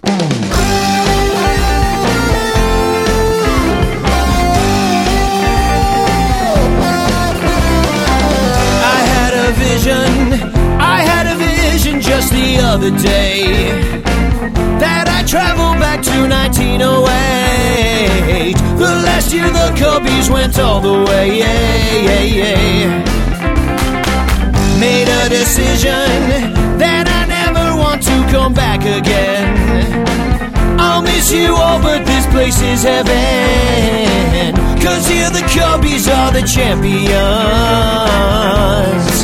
And I'm not getting back in that time machine, saying goodbye to my old life, staring at a screen, unless the best damn Cubs team I ever seen can finally win it all in 2016.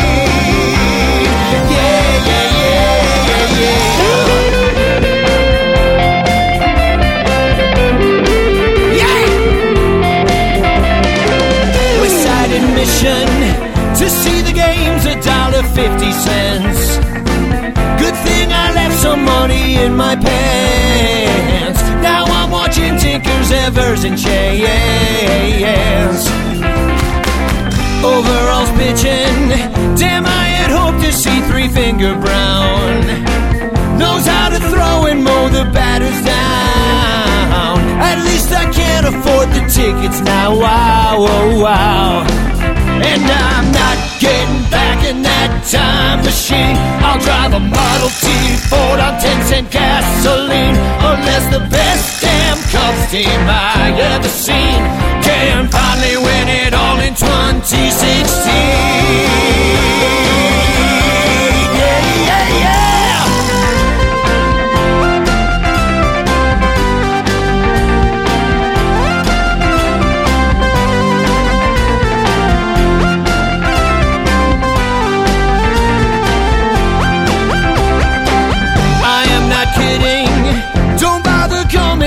Looking for me, I'm as happy as a Cubs fan could be, watching Chicago win the World Series.